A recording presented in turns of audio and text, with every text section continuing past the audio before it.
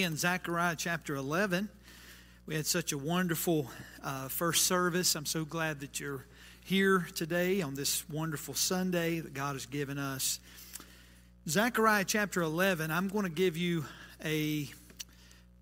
not a warning, because it's not nothing bad. It's all good. But I'm going to give you a warning before I preach that this passage of Scripture is a very difficult passage of Scripture to interpret completely. Now, we can look and see some things that are very clear, but then there's some things that are not very clear. And I'm not a preacher that is going to get up and preach something that is not clear and try to make it dogmatic. Of course, in the eschaton, we cannot completely. Somebody's bread's about to, oven going off. In the eschaton, we cannot be completely certain about things, and especially, when it comes to prophetic events. There's some things we know. We know Jesus is coming back. Amen? And we know that there's going to be a tribulation period. And we know that the Antichrist and the beast and the false prophet will all be destroyed.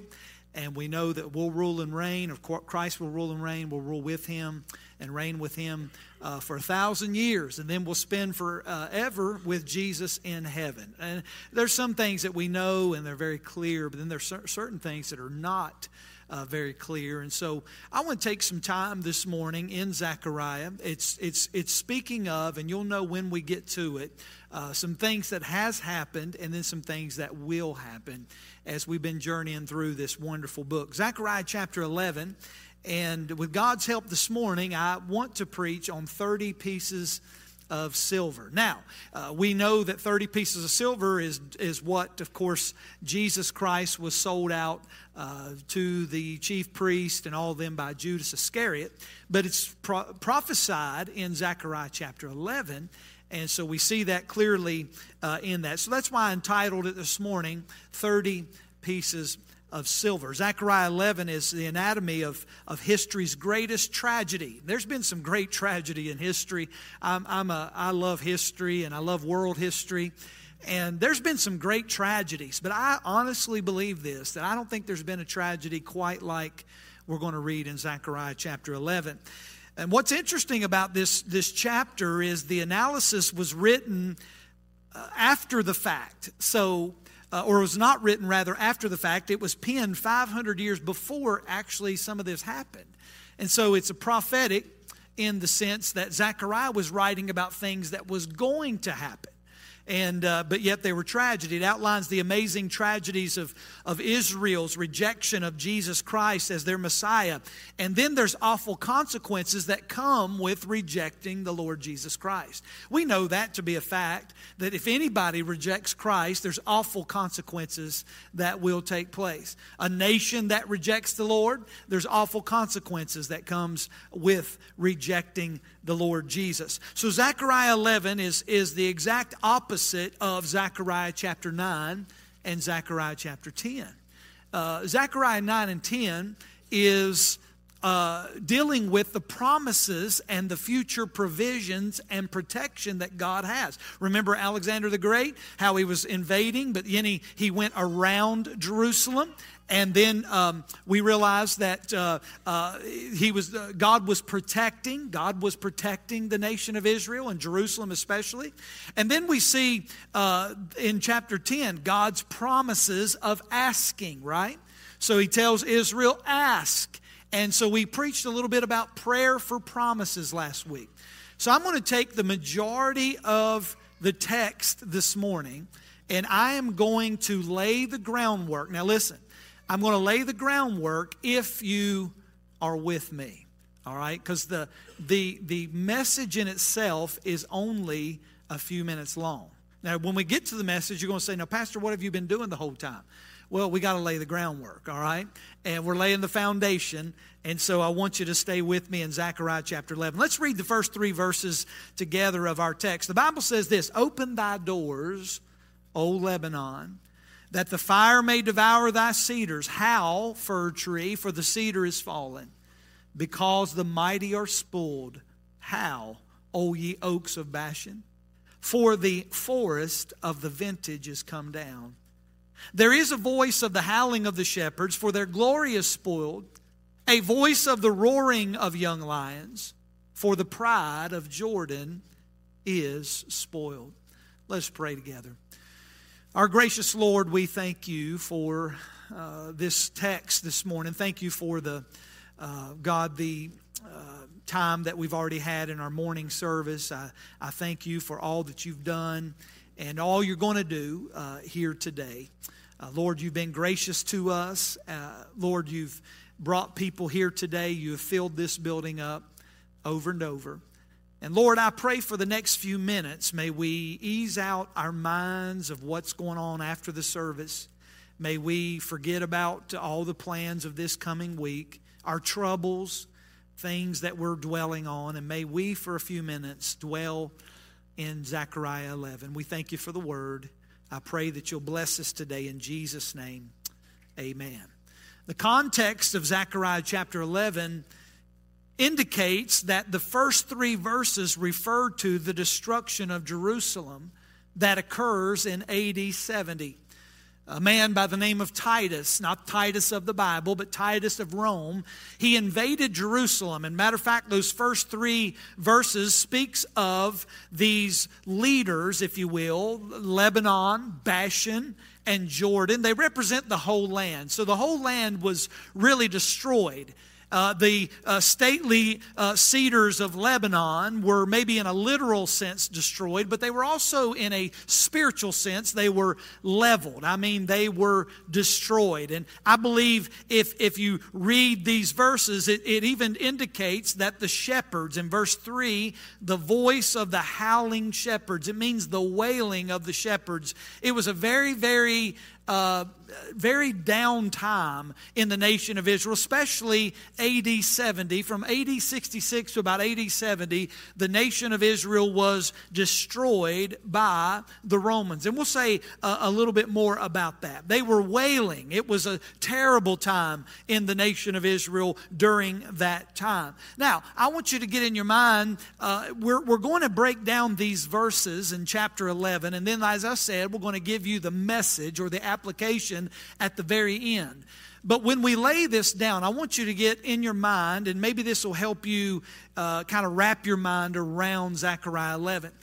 Imagine in your mind that we are attending this morning 2 dramas.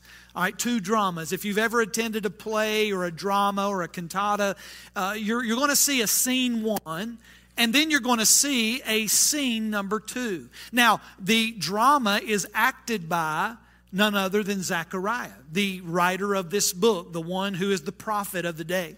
He is going to act out in 2 different ways, and his role is he's acting as 2 different shepherds. Now, I want you to keep that in your mind. He's 2 different shepherds.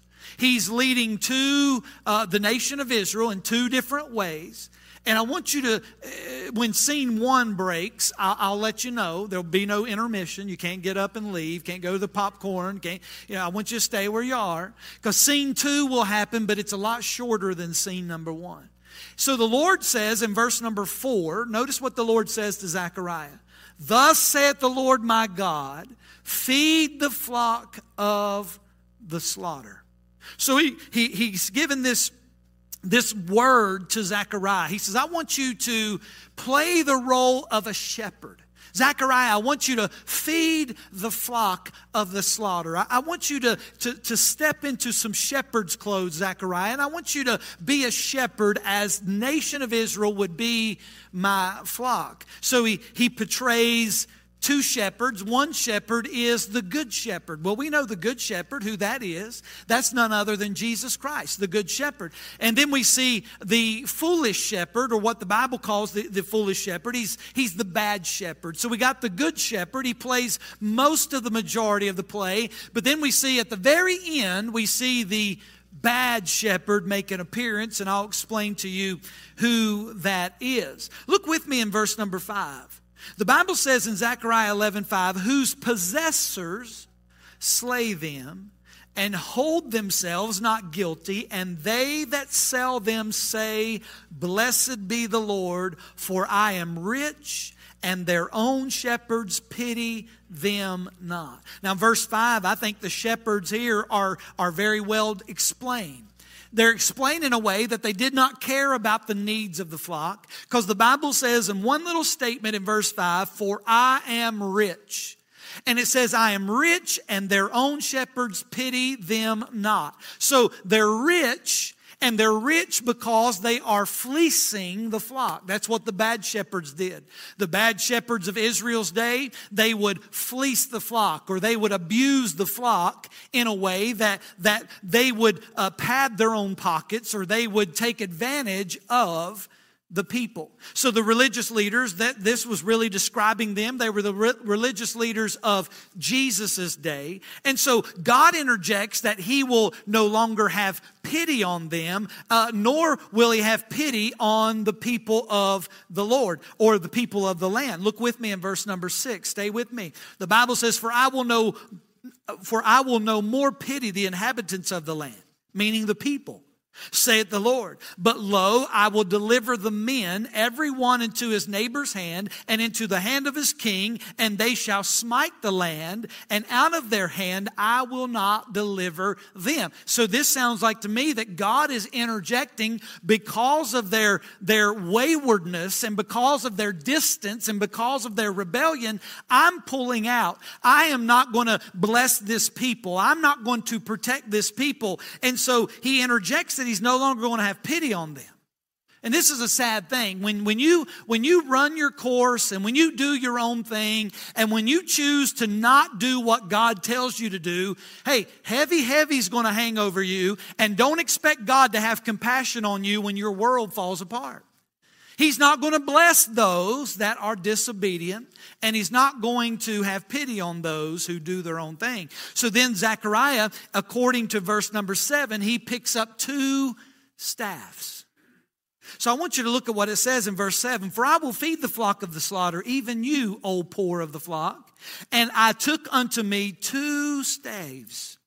The one I called Beauty, and the other I called Bands, and I fed the flock." So that one staff was the term beauty. It meant favor. The other staff would be the word bands, which means unity. So get this in your mind. We have a shepherd. He's got the instruments of a shepherd. He's got two staves, or 2 staffs, and he's guarding the flock. And so he's watching the flock. You can go over to Psalms 23. He said, "Thy rod and thy staff." So it was not uncommon for people or especially shepherds, to have 2 staffs. One to correct the sheep and fight off the wolves or whatever, and the other is to corral the sheep. And it would have a little hook on the end, and he would grab those sheep and pull them in. So one of them is called Beauty, and the other is called Bands, or favor and unity. And so we have those in this picture according to verse number 7. He says, "I'm going to have both of these," and he said, "I fed the flock." Now look at verse number 8.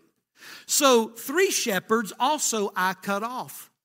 So He cuts off, or the Bible said that word really means fired. So He fires 2 or 3 shepherds, and the Bible says in verse number 8 that He does it in 1 month. Now, everywhere I tried to study this out, I can't see the significance of 1 month, other than He's really meaning a short period.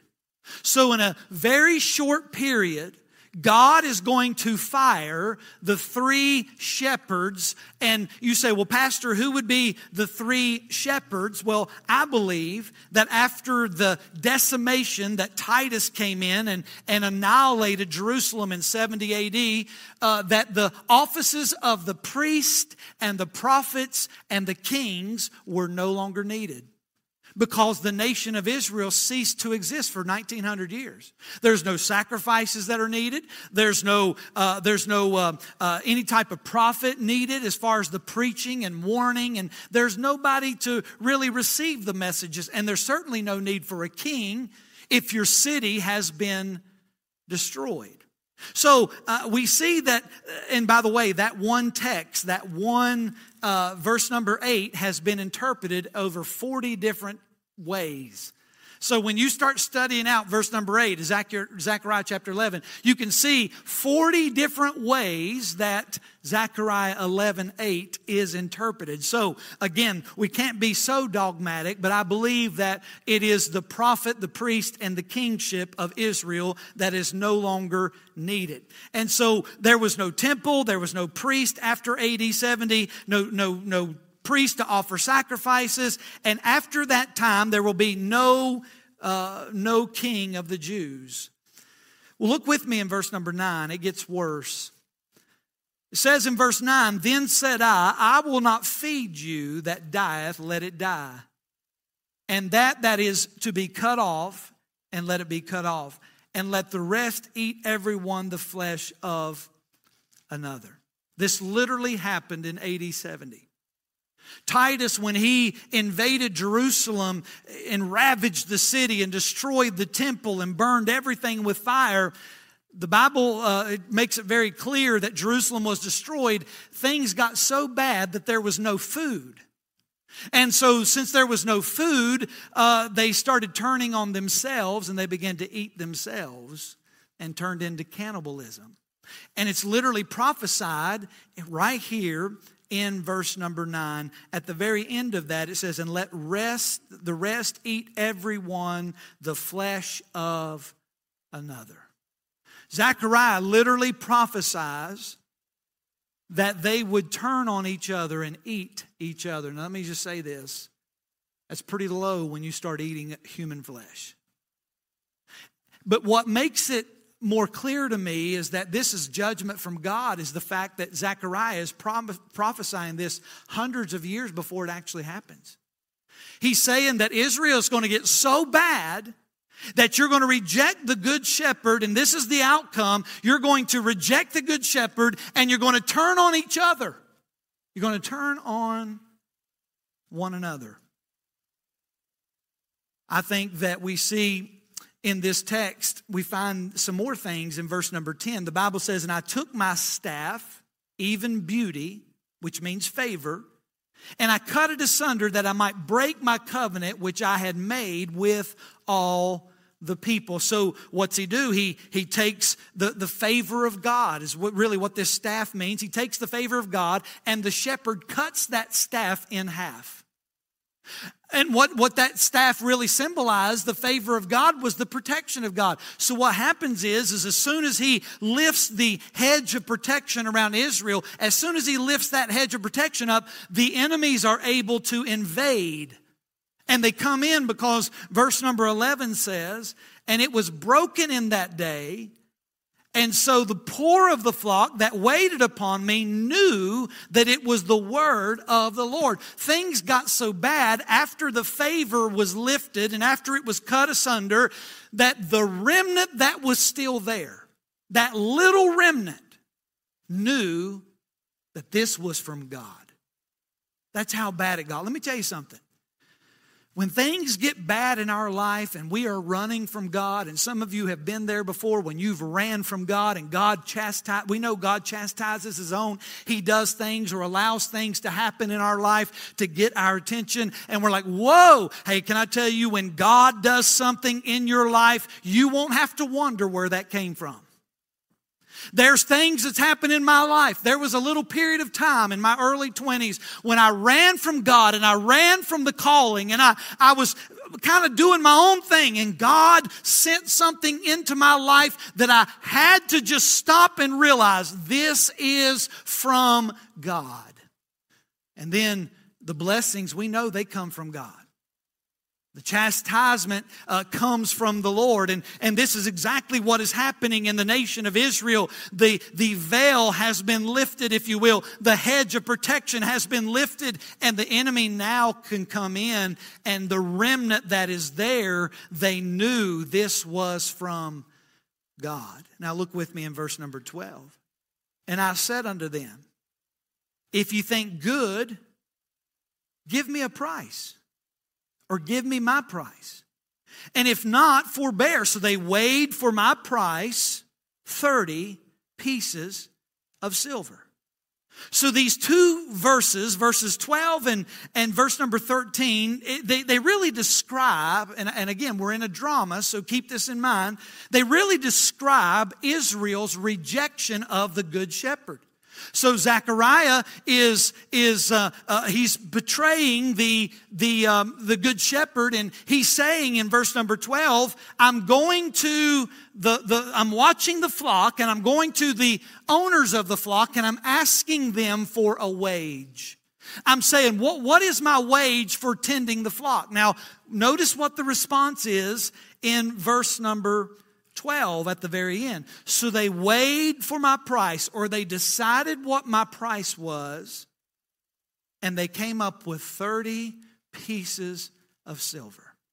So here's his response to the 30 pieces of silver. He then looks at verse 13, and he said, and the Lord said unto me, this is Zechariah, cast it unto the potter a goodly price that I was prized of them. And I took the 30 pieces of silver and cast them to the potter in the house of the Lord. Now this is prophetic, because we see that this 30 pieces of silver is something we can attribute to the New Testament. But Christ, of course, was sold out for 30 pieces of silver, and we'll look at that in just a moment. But the significance of 30 pieces of silver goes all the way back to Exodus chapter 21. In Exodus 21, that whole chapter is designated on how to treat slaves. And at the very end of the chapter, there's one little verse that says, and if your slave, and I'm paraphrasing, but if your slave is gored by an ox, meaning that an ox hurts or takes his horn and somehow gourds the side of a servant or a slave and mangles him and nearly kills him, his worth is 30 shekels of silver. So here, this man, Zechariah the prophet, he goes to get his wages and says, hey, I've been working. What is my payment? And here's what they said. Oh, you're worth about 30 pieces of silver. Here's what they're saying. You're not even worth a healthy slave to me. You're worth about what a gored slave would be, one that's been run through and bleeding and about dead. That's about what you're worth. One that can't function, one that can't do his role. That's what you're worth. Now turn with me to Matthew 27 in the New Testament. Matthew 27. And look with me in verses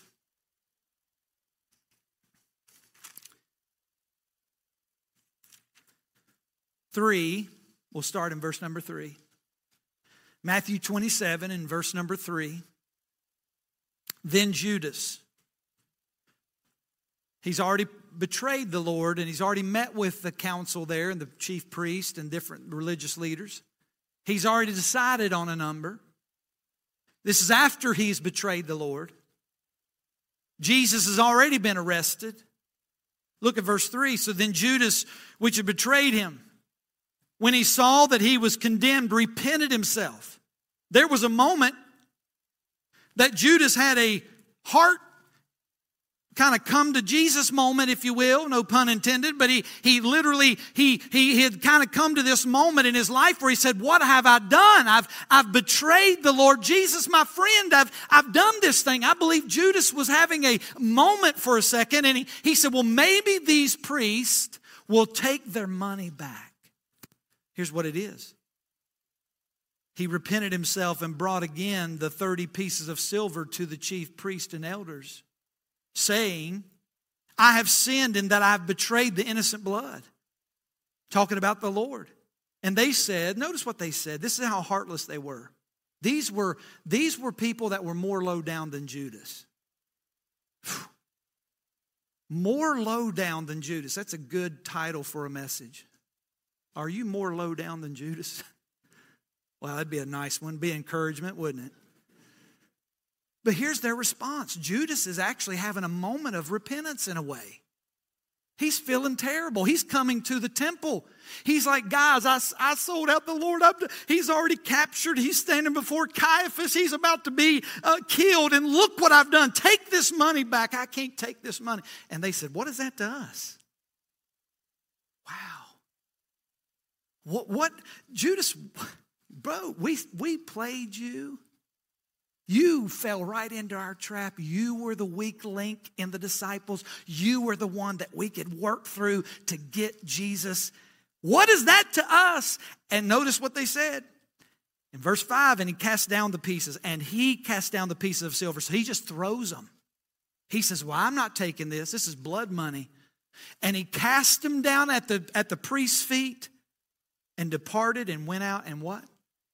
He hanged himself. He was at the end. This was his last time trying to get some help. I believe Judas was trying to get some help. And when they said that, he went out and hanged himself. Notice what else happened in verse 6. And the chief priest took the silver and the pieces and said, it is not lawful to put them into the treasury because it is the price of blood. And so they took counsel and brought with them, bought with them the potter's field to bury strangers in. Now, potters in those days, they took earthen vessels, they made pottery and used them in the temple. Potters didn't make hardly any money. They were considered poor. And they would take those earthen vessels and would use them in ceremonial acts, if you will. And when they were beyond usable, or maybe they were stained or ugly or maybe broken, maybe they got dropped in a few, they would just take them and throw them out.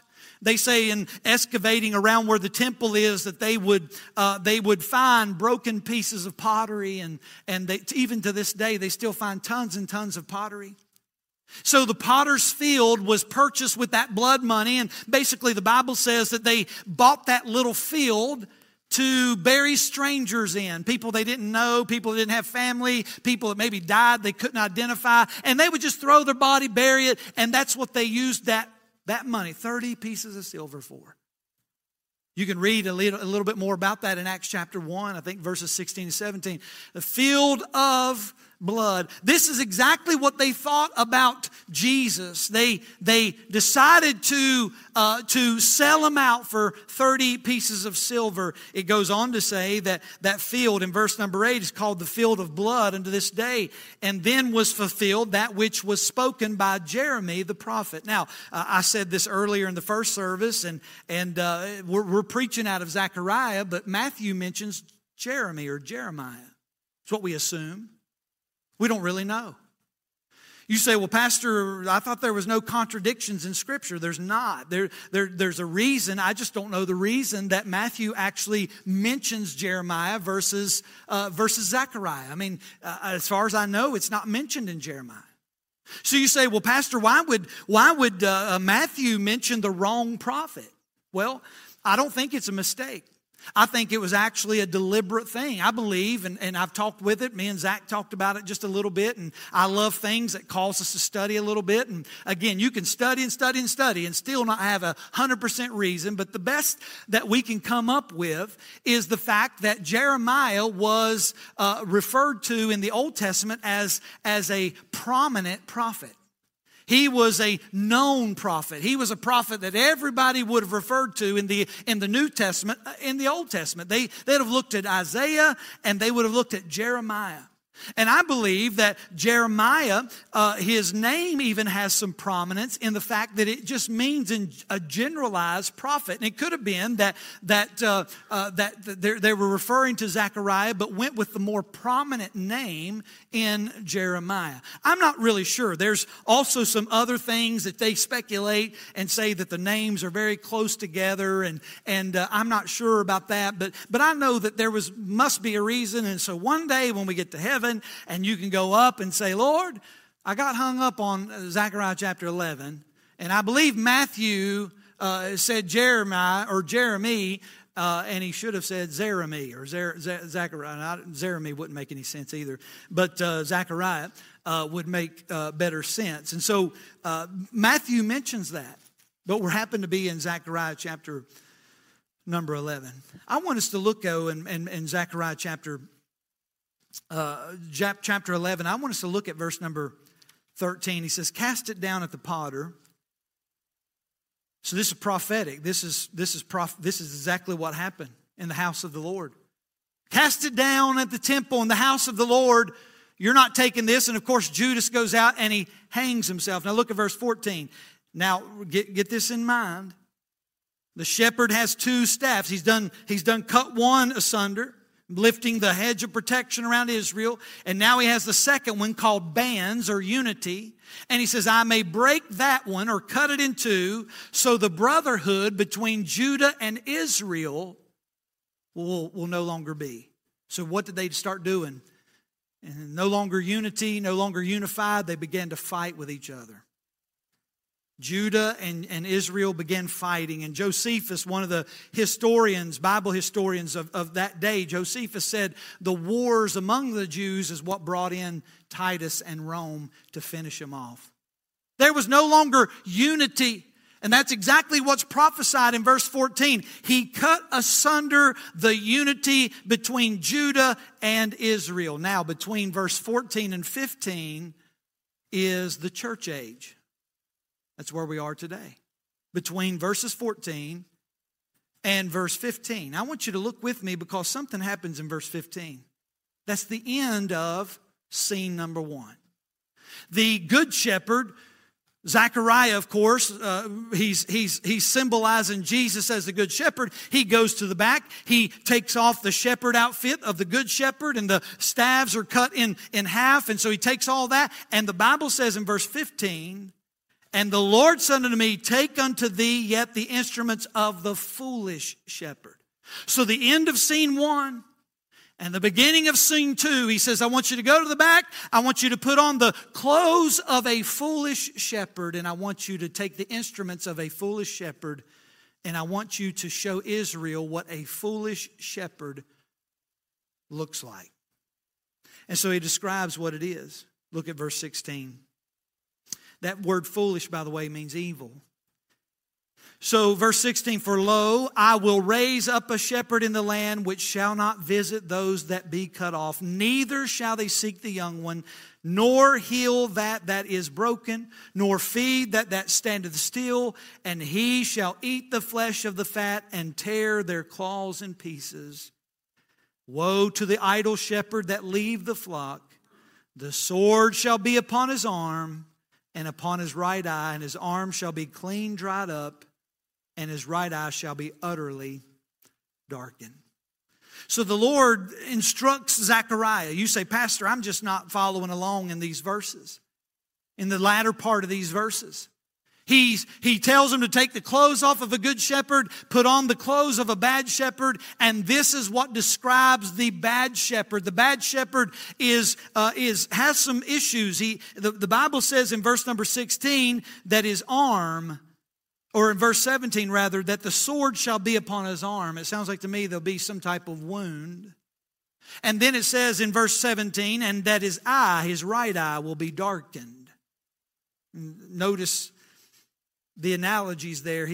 And this shepherd in verses 16 and 17, it sounds like he will ravage the flock for his own advantage. He is the foolish shepherd. He is the bad shepherd. He is the one that will ravage the flock. He will take advantage of the flock. And he has a withered arm, he has a blind right eye, and he should have used those limbs or had those limbs present to watch over the flock. I mean, a shepherd needs two strong arms and he needs two good eyes to oversee the flock and to maybe pick up the sheep and to use both staves. But this shepherd don't have that. He's limited. I believe some may ask, well, Pastor, who is this foolish shepherd? I want us to turn to Revelation 13. I'm going to show you what the Lord revealed to me a little bit through His Word this week in Revelation 13. Speaking of the tribulation period, talking about the beast, the Antichrist, and the false prophet. Look with me and start in verse number 11. And we're going to study and preach through these last remaining chapters of Zechariah and allude a little bit more to the Antichrist and to those things in that. Look with me in verse 11. The Bible says of Revelation 13, verse 11, and I beheld another beast coming up out of the earth, and he had two horns like a lamb, and he spake as a dragon. And he exerciseth all the power of the first beast before him, and causeth the earth and them which dwell therein to worship the first beast, whose deadly wound was healed. and he doth great wonders. See, this is what people's going to believe. You may be sitting here today and you think, well, I'm not going to get saved today. I'm just going to go through this thing and just see how it all works out. And then if it doesn't work out real well, I'll get saved at the very end. But that's not what Thessalonians says. As soon as the Holy Spirit is pulled out, the restraint of the Spirit of God, the Antichrist comes on the scene. And the Bible says a great deception will fall. Now, I'm going to make a statement here in just a moment. I believe that an overwhelming number of people that are even members of this church are lost. They have never truly been saved. I'm burdened. It is part of my prayer every day is, Lord, would you save people that attend our church? Even people that say they're saved. Why? Because there has never really been a regeneration of the Spirit of God in their life. And here's what's going to happen. You say, well, Pastor, I'm telling you, if I'm not saved, I'll get saved. No, you won't. Because according to this text in Revelation 13 and even 2 Thessalonians, it says that he, and deceive, in verse 14 of Revelation 13, and deceiveth them that dwell on the earth by the means of the miracles. This man is going to be able to perform miracles. You say, well, Pastor, what's it talking about in Zechariah 11 about his arm being cut by the sword or stopped by the sword? I believe that the revelation of that would be that the states and the countries that join the Antichrist, according to Revelation 17, are going to be cut off by the Lord. We see in Revelation 17 that the Lord will overcome the Antichrist by the blood of the Lamb. He's going to cut off the armies of the Antichrist. He's going to cut, and that is the right arm of the Antichrist, is these states and these countries that join up with his forces. You say, well, Pastor, what would be the blind eye or the darkened eye? I believe that is the darkness of his government. He will look normal, but his eye will be darkened. Everything he looks in this judicial world, everything will be observed through darkness. We're seeing some of that today. I had a woman come out in the lobby just a moment ago, and she said, Preacher, I know who the Antichrist is. And she listed a politician right now. And I'm like, that's not it. Sorry, gal.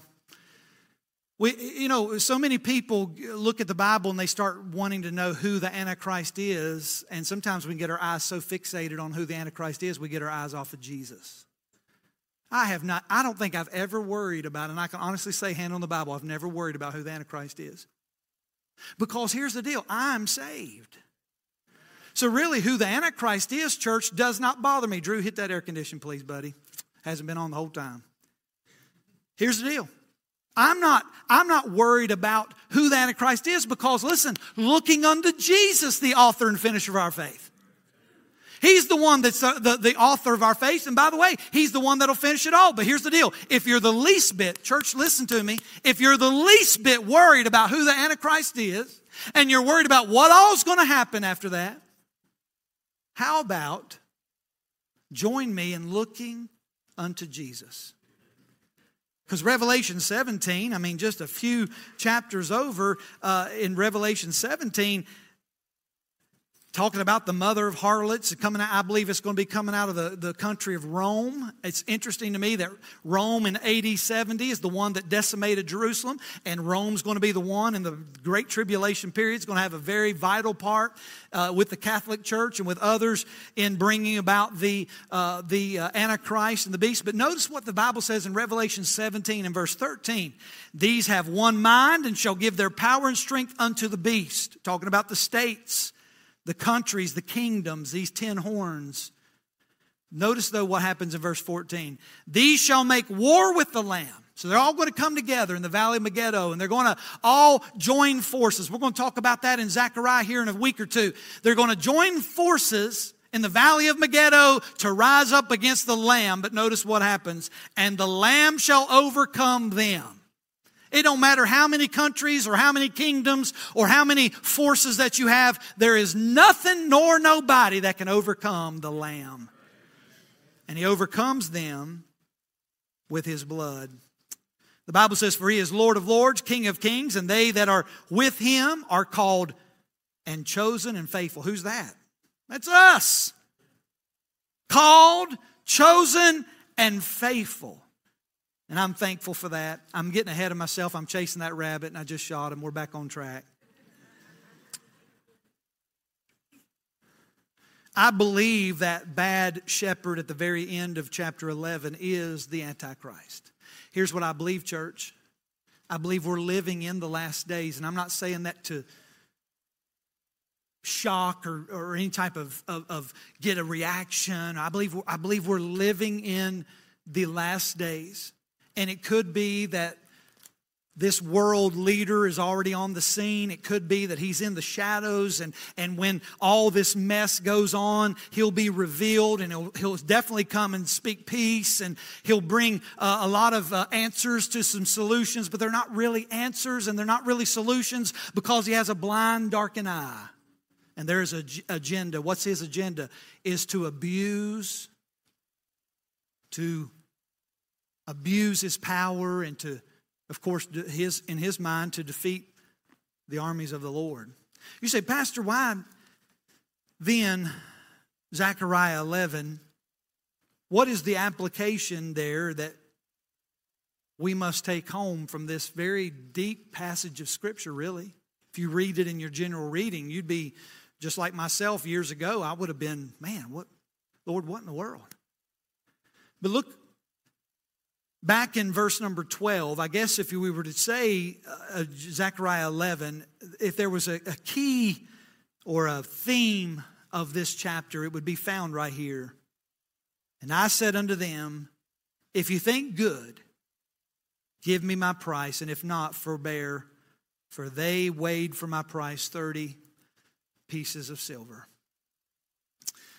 Here's the message. We see the overwhelming theme of Zechariah 11, and really the theme would be that they rejected Christ, and it brought about consequences. But secondly, they never valued Him. So the first thing is rejecting Christ brings great tragedy. If you're in here this morning and you've heard the gospel that Jesus loves you, that He paid for your sins on the cross of Calvary, that He died, He was buried for your sins and rose again on the third day and conquered death, hell, and the grave, and He loves you and He wants you to be His, and He wants you to go to heaven one day and join Him forever, and all these things that we're reading will be with Him. We are chosen. We are with Him. We are conquerors through Christ. I mean, all these things. But if you choose to reject Christ today, it will be a great tragedy. You say, what do you mean by rejecting the Lord? Well, anytime we reject the Lord, it's a great tragedy and it's a bad situation. And let me just say this, if you don't serve the Lord, you're serving somebody. I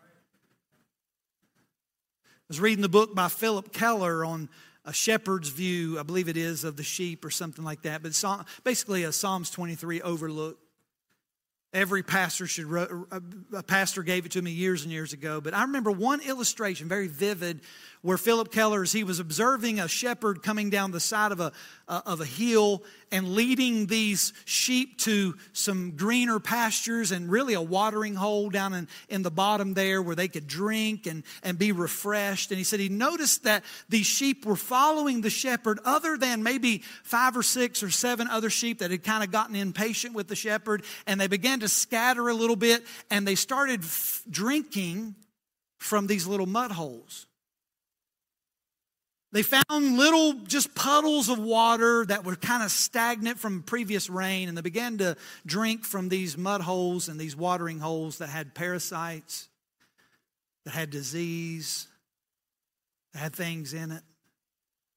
And though it quenched a temporary satisfaction, a temporary thirst, it did not make them well.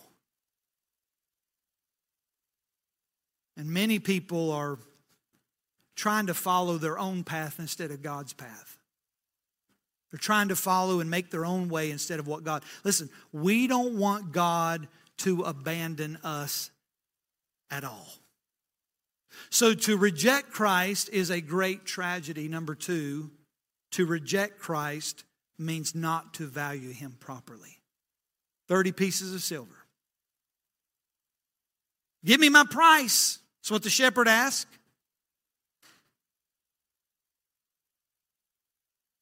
What's your price this morning for the Lord? What do you value Him?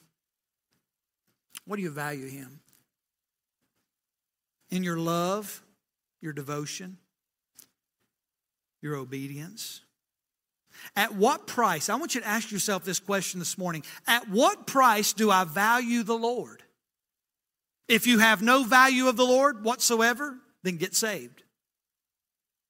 If there's no value, then become a Christian, because a Christian should value the Lord Jesus. We ought to put value. You say, well, if we value the Lord, it will reflect in a way we would live, right? You would think this morning, if I value the Lord, then my life will reflect value, right? For instance, do you value Him through your witness?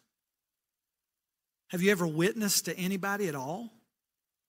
Listen to me, listen, look up at me. Have you ever witnessed to Him or to somebody about Him at all? Talk to somebody about Jesus. And then here's the deal. Live it. Be a walking testimony. Be a living, walking testimony of the Lord. Hey, secondly, is there any value by the way you walk with God? Meaning, do you read your Bible? Do you pray? Do you ever spend time in the Lord? I value my wife's relationship. I value my wife's relationship. And I desire to spend time with her every day. Every day. Every day. I value that relationship that I have with her.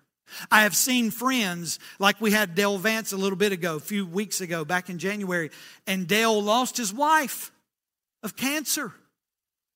And I was on the phone with Dale yesterday, just a friendly conversation. He called me and he said, Steve, was telling me a story about something. And the moment his name pops up on my phone, I immediately go to his wife, Rachel, and I begin to think about his now over a year separated from his wife. She's in heaven. He's down here trying to make it, raising his daughter. I thought to myself, how sad, because I value my wife's relationship so much that if anything happened to her, it would kill me. Do we value the Lord Jesus Christ? Do we value the Lord Jesus Christ? If anything happens to our relationship, does it bother us?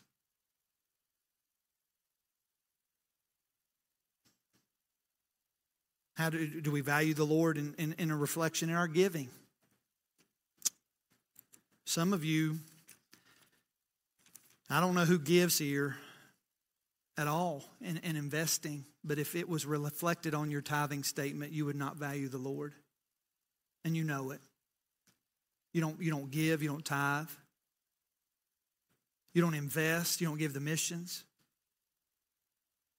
Oh yeah, I just took the holy grunt out of all of y'all. I mean, when you've mentioned giving, that's everybody, that's our God in America, our wallet, our pocketbook. That's, boy, preacher, you're hitting me where it hurts. That's right. Because we invest in hobbies. And I've got so many hobbies that I'm poor. My wife we were reading something last night. $20,800 a year it costs to raise one child. $20,800. We got 4, so I was doing the math. I thought I might sell 1 or 2. And then she said, no, it's still less than raising you. That's what she said. And I could not disagree. Because of hobbies. And then I've asked him, Lord, and he shakes his head and says, bud, you're in trouble. You got to ditch some hobbies. And I'm just looking at him. I'm not sure which one to ditch. And when the Lord convicts me of it, honey, I'll do it. But do we invest in more of our hobbies than we do the Lord Jesus Christ? I've had to ask myself that question in all sincerity. I've had to say, Lord, do I love you more than I love these? Remember when Peter was on the side of the shore? Lovest thou me more than these? We're not really sure what these are. But whatever it was, Jesus was saying, Peter, hey, look at me, church. I'm almost through. Look, Peter, do you love me more than these? Whatever it was, the Lord knew that Peter's affection was in that. Is he saying that to us at all?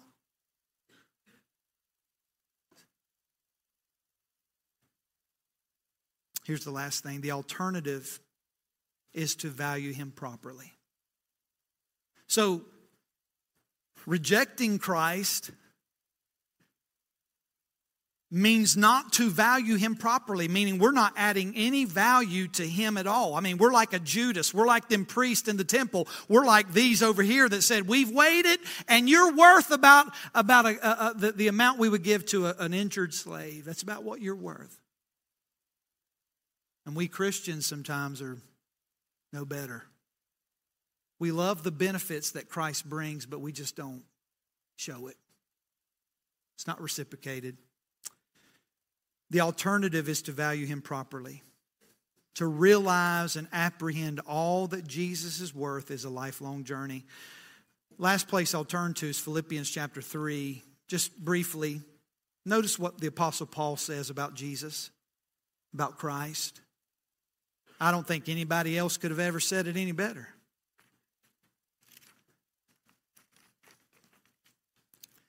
Verse number 8, he says, yea, doubtless, and I count all things but loss for the excellency of the knowledge of Christ my Lord, for whom I have suffered the loss of all things. Let me tell you something. Paul suffered. He lost everything. Basically his health, he lost it all. He was in prison when he wrote this. He lost his freedom, lost his house.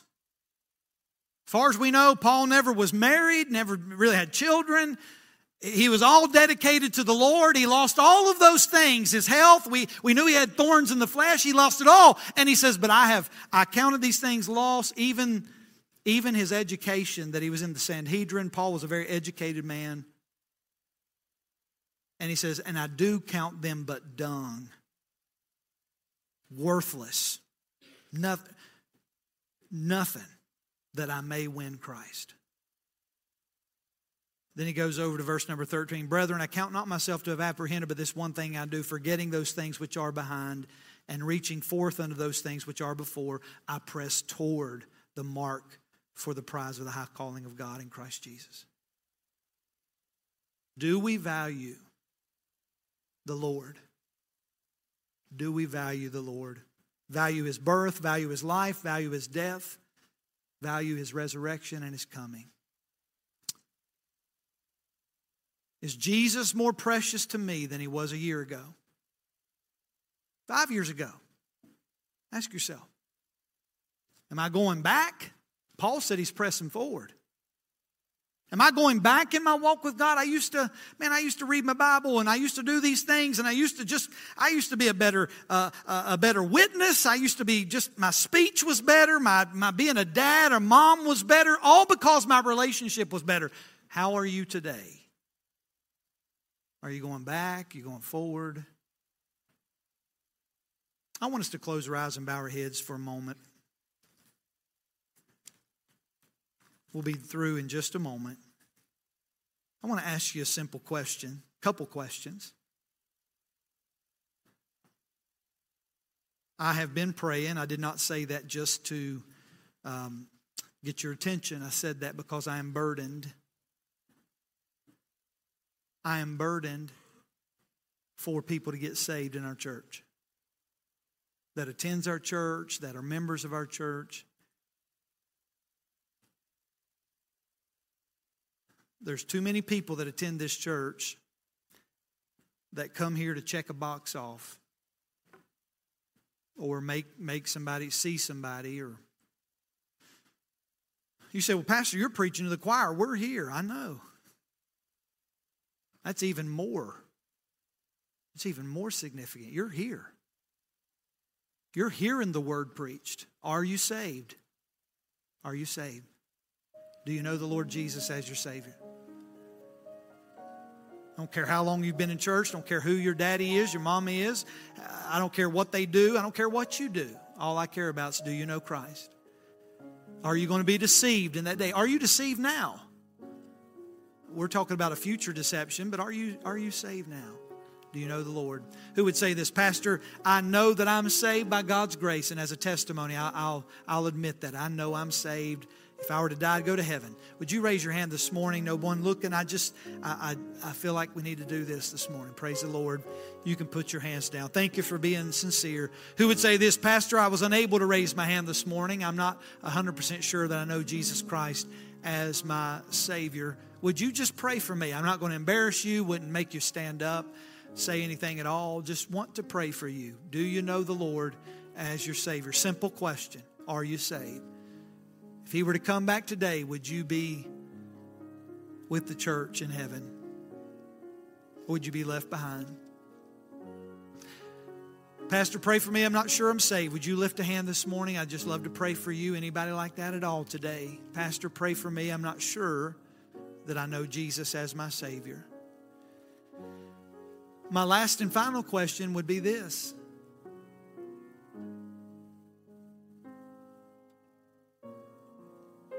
And maybe I missed a hand. I'm not sure. If I did, I'd love to talk to you after the service.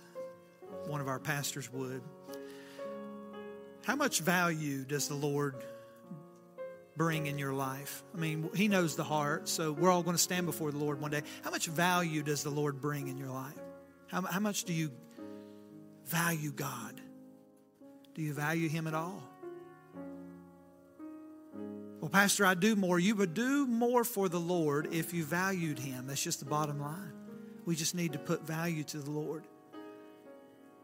Who would say, God spoke to my heart today, Pastor. God spoke to my heart through His Word today.